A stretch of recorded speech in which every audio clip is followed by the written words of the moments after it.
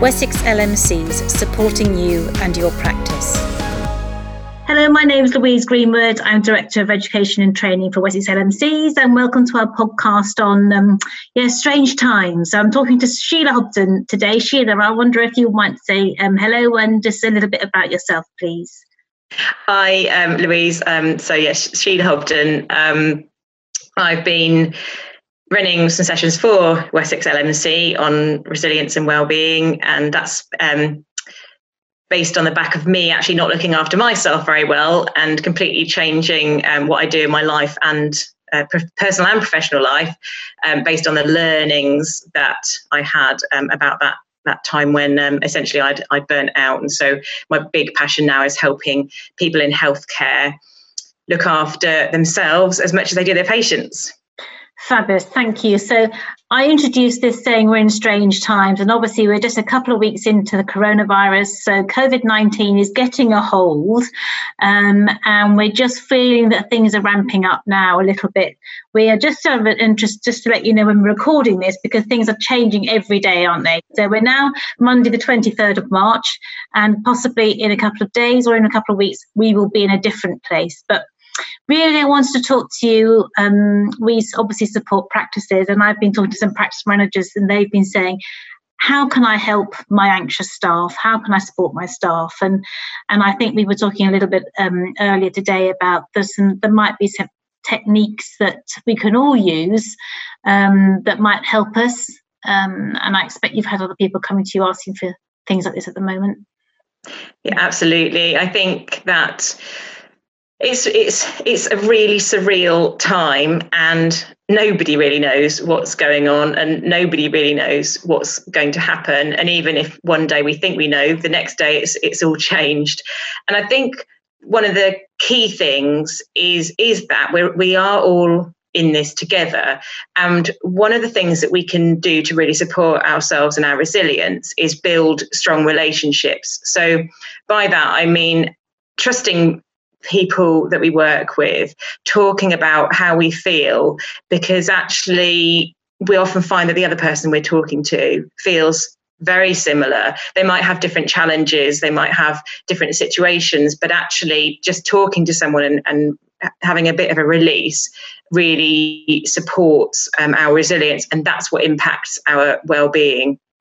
And I suppose it's easy to feel, because we are on the front line, that actually we have to be more resilient and have to show a better way of coping than anybody else. But we are still humans, we're still people, and we still have our own health and the health of our family that is really concerning us.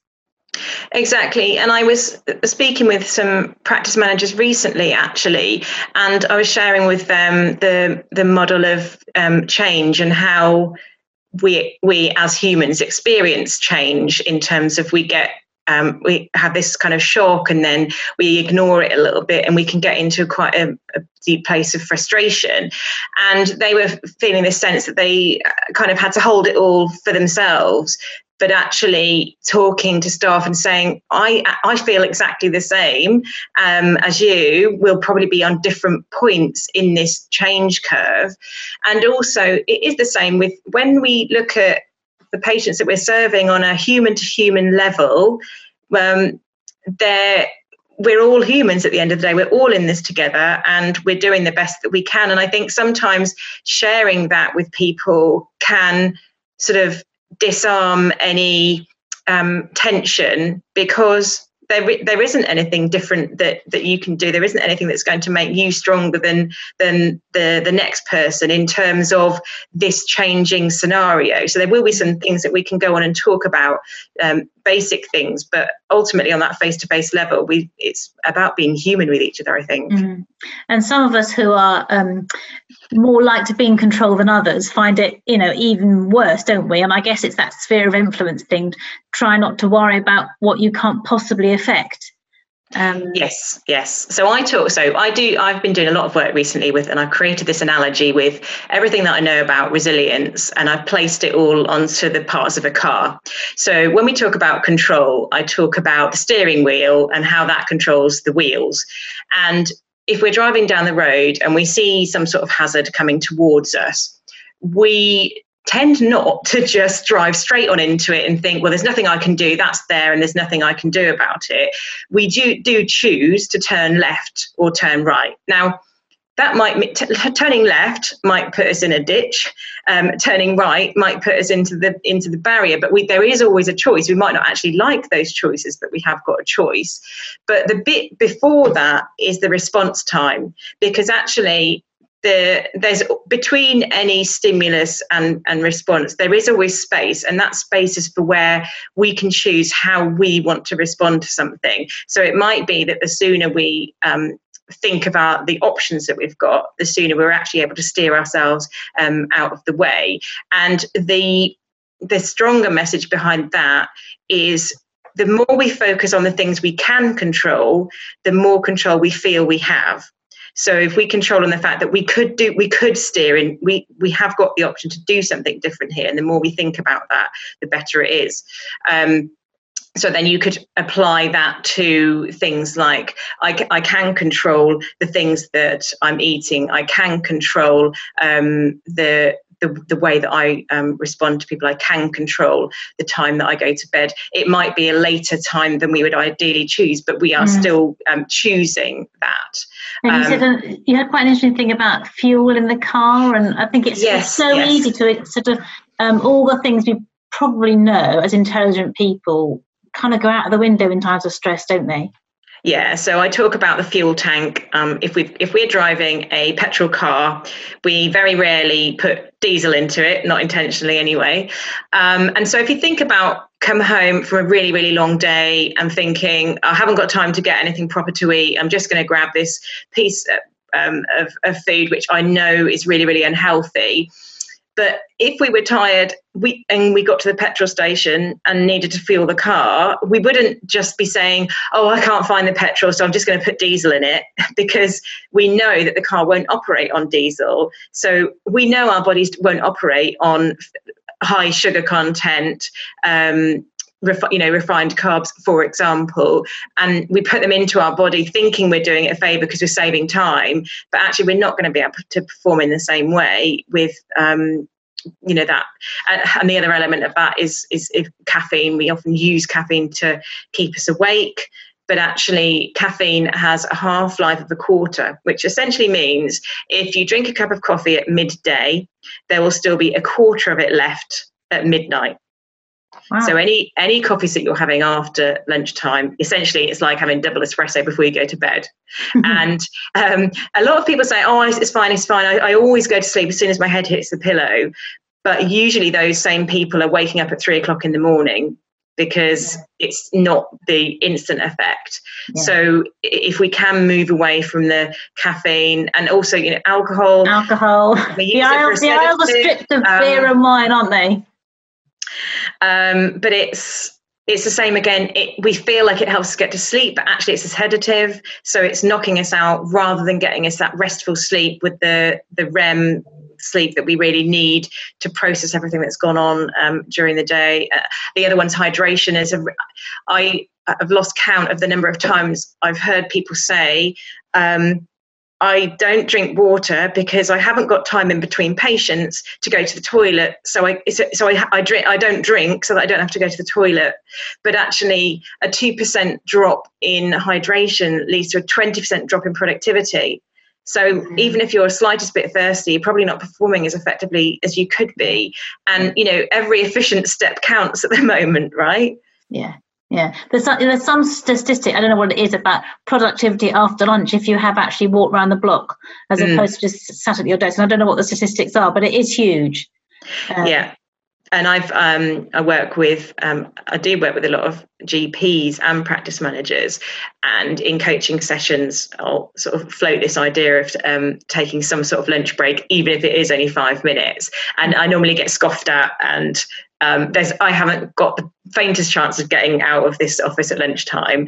And I managed to convince them to just try it just one time between the sessions that I'm talking to.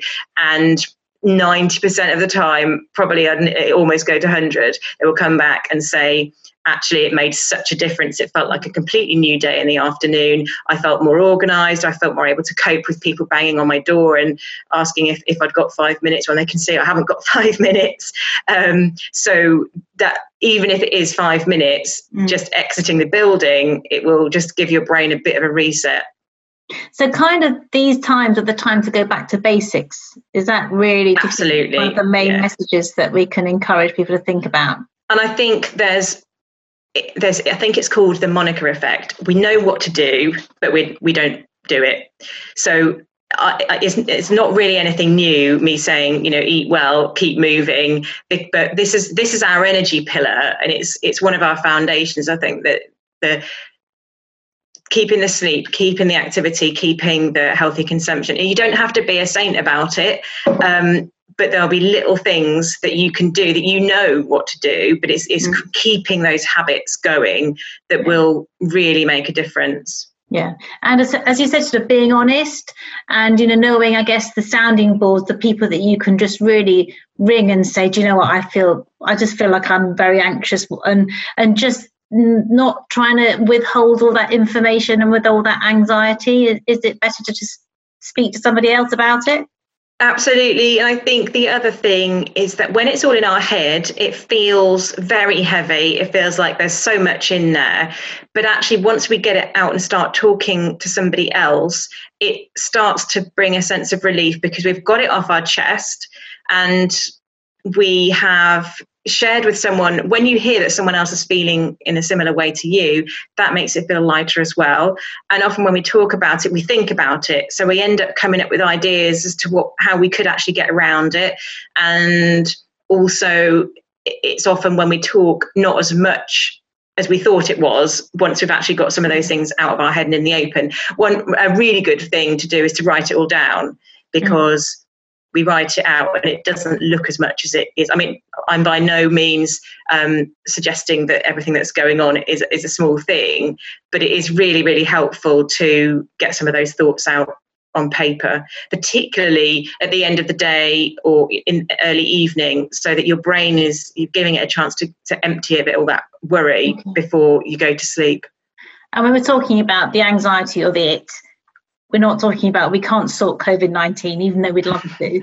So it's almost sort of my next shift is looking like this. How can I get through that shift possibly? Or I've got someone who's just come in today who said they're off sick tomorrow. How can I get is it sort of taking off the small chunks really?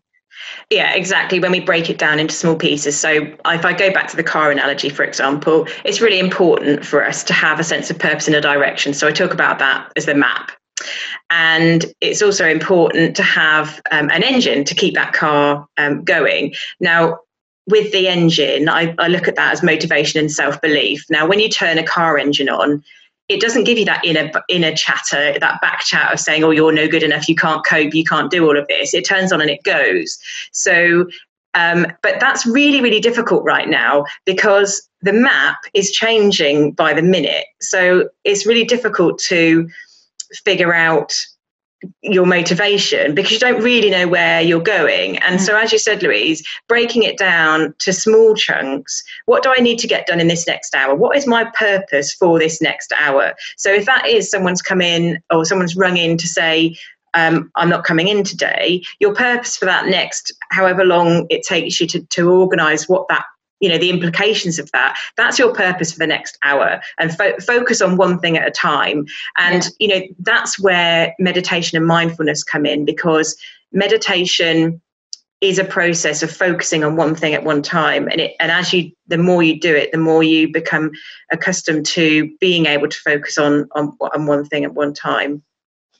So I think there is something to be said to breaking things down. And again, coming back to writing things down, if we've written it down, we can chunk it out, and we can also work out, how important each of those things are. When do each of those things need to be done, and how essential are those things really? And going back and having those conversations, because again, I was talking to a client last week, and saying, what's the kind of the worst situation for you in terms of like prioritization?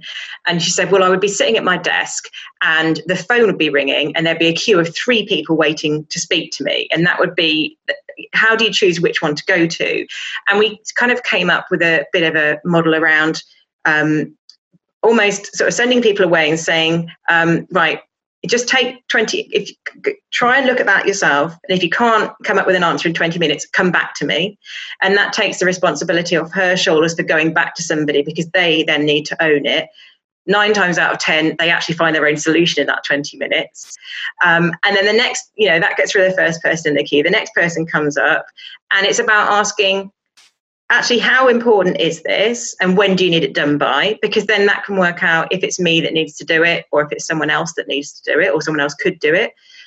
And then you get the person come up to you, that person goes, so then you get the next person in the queue is asking you to do something really they can do themselves. So we're actually trying to make a bit of a light-hearted of it. So are you telling me you can't use that photocopy? You don't know how to use it? If there's things that are happening that you've always done it because you're trying to be helpful, trying to sort of push those away, and then that queue's gone, and then we can take our attention to the phone if that was what the choice was that was made. But it is about breaking that big overwhelm down into the smallest pieces. Okay, and these are obviously unprecedented times in a lifetime. None of us, we hope, will ever have to go through this again. But one of the things that I guess other generations haven't had to cope with, which we are coping with, is the amount of information and chatter on social media and Twitter and WhatsApp. I mean, there are bings going everywhere, aren't there? Every time you pick up your phone, you've got a number of messages. So can you give any sort of advice as to how to be resilient against the social media and information, which can be completely overwhelming, but also a little bit addictive at the same time? And you don't want to feel, you know what I mean? I thought, well, did you hear Boris Johnson? I thought, oh, no, I didn't. I've missed out on that and I need to catch up. And there's a little bit of fear of missing out, I guess, at the same time. Yes. So I think that social media has its uses, but it sometimes can be a hindrance as well. So I would suggest turning notifications off and then you choosing when you go to that social media. So for example, you might say, the only piece of information I'm going to watch is Boris's speech at 5 o'clock each day. And then turn all other notifications off. And then if you choose to go to that at a further point in time, but the constant binging is a distraction. And generally in our the times that we're in at the moment, it's reducing our attention span because we're constantly getting distracted, and the brain almost then thrives on it. So what you'll find is that you'll turn your notifications off, and after about 5 minutes, you'll start panicking that you haven't had any notifications, and you'll go back and you'll find there's this addiction to it. But the more, once the notifications are turned off, and the more you start using your steering wheel and choosing where your control where you're going, you'll find that gradually you'll build yourself a bit more resilient, and you'll get yourself a bit more space to be able to do a bit of work in before you then go and look at it. And gradually, you'll go from 5 minutes to 10 minutes, 10 minutes to 15 without looking, and you'll be surprised at how productive you then become.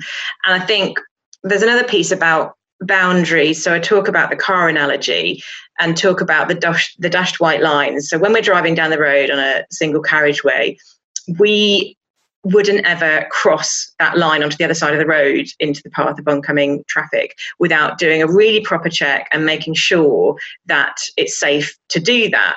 And it's about putting some boundaries of our own in. So what are your white lines in the road? What are your expectations for yourself and for other people? And so agree some guidelines with yourself about what you're going to do about social media and what you're going to do about distractions. And those distractions can be people as well as technology. So it might be that there needs to be some agreement about the way that you're working with people at the moment, and talking to people about at what point in time you're going to reply to emails, for example, and saying, if you need something desperately after a certain time in the evening, you must call me because I'm going to be turning my emails off. So it needs to be an emergency.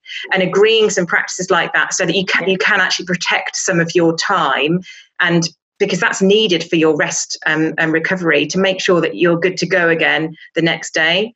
I think that's interesting. So we're just starting remote working, as lots of people are, and I've had 7 conference calls, 1 on each hour today, and I feel I've got nothing done in between. They've been really helpful, and I think our anxiety about not communicating has meant that we're over communicating. We're having all sorts of channels, but I think probably to start with, as we start to remote work, much the better that it's that way round, and then we can find out what the sort of the happy medium is. And we're all learning that, and I think people have got sort of obviously childcare issues now, and with the schools working, and I have my cat who keeps shouting very loudly in every telephone do, because he does not like being left out. And we've all got our challenges, but thank you so much, Sheila. That has been really helpful, and to clarify just a little bit of a pathway through for us as we go forward. So thank you so much. You're welcome. Thanks, Louise. Wessex LMCs, supporting you and your practice.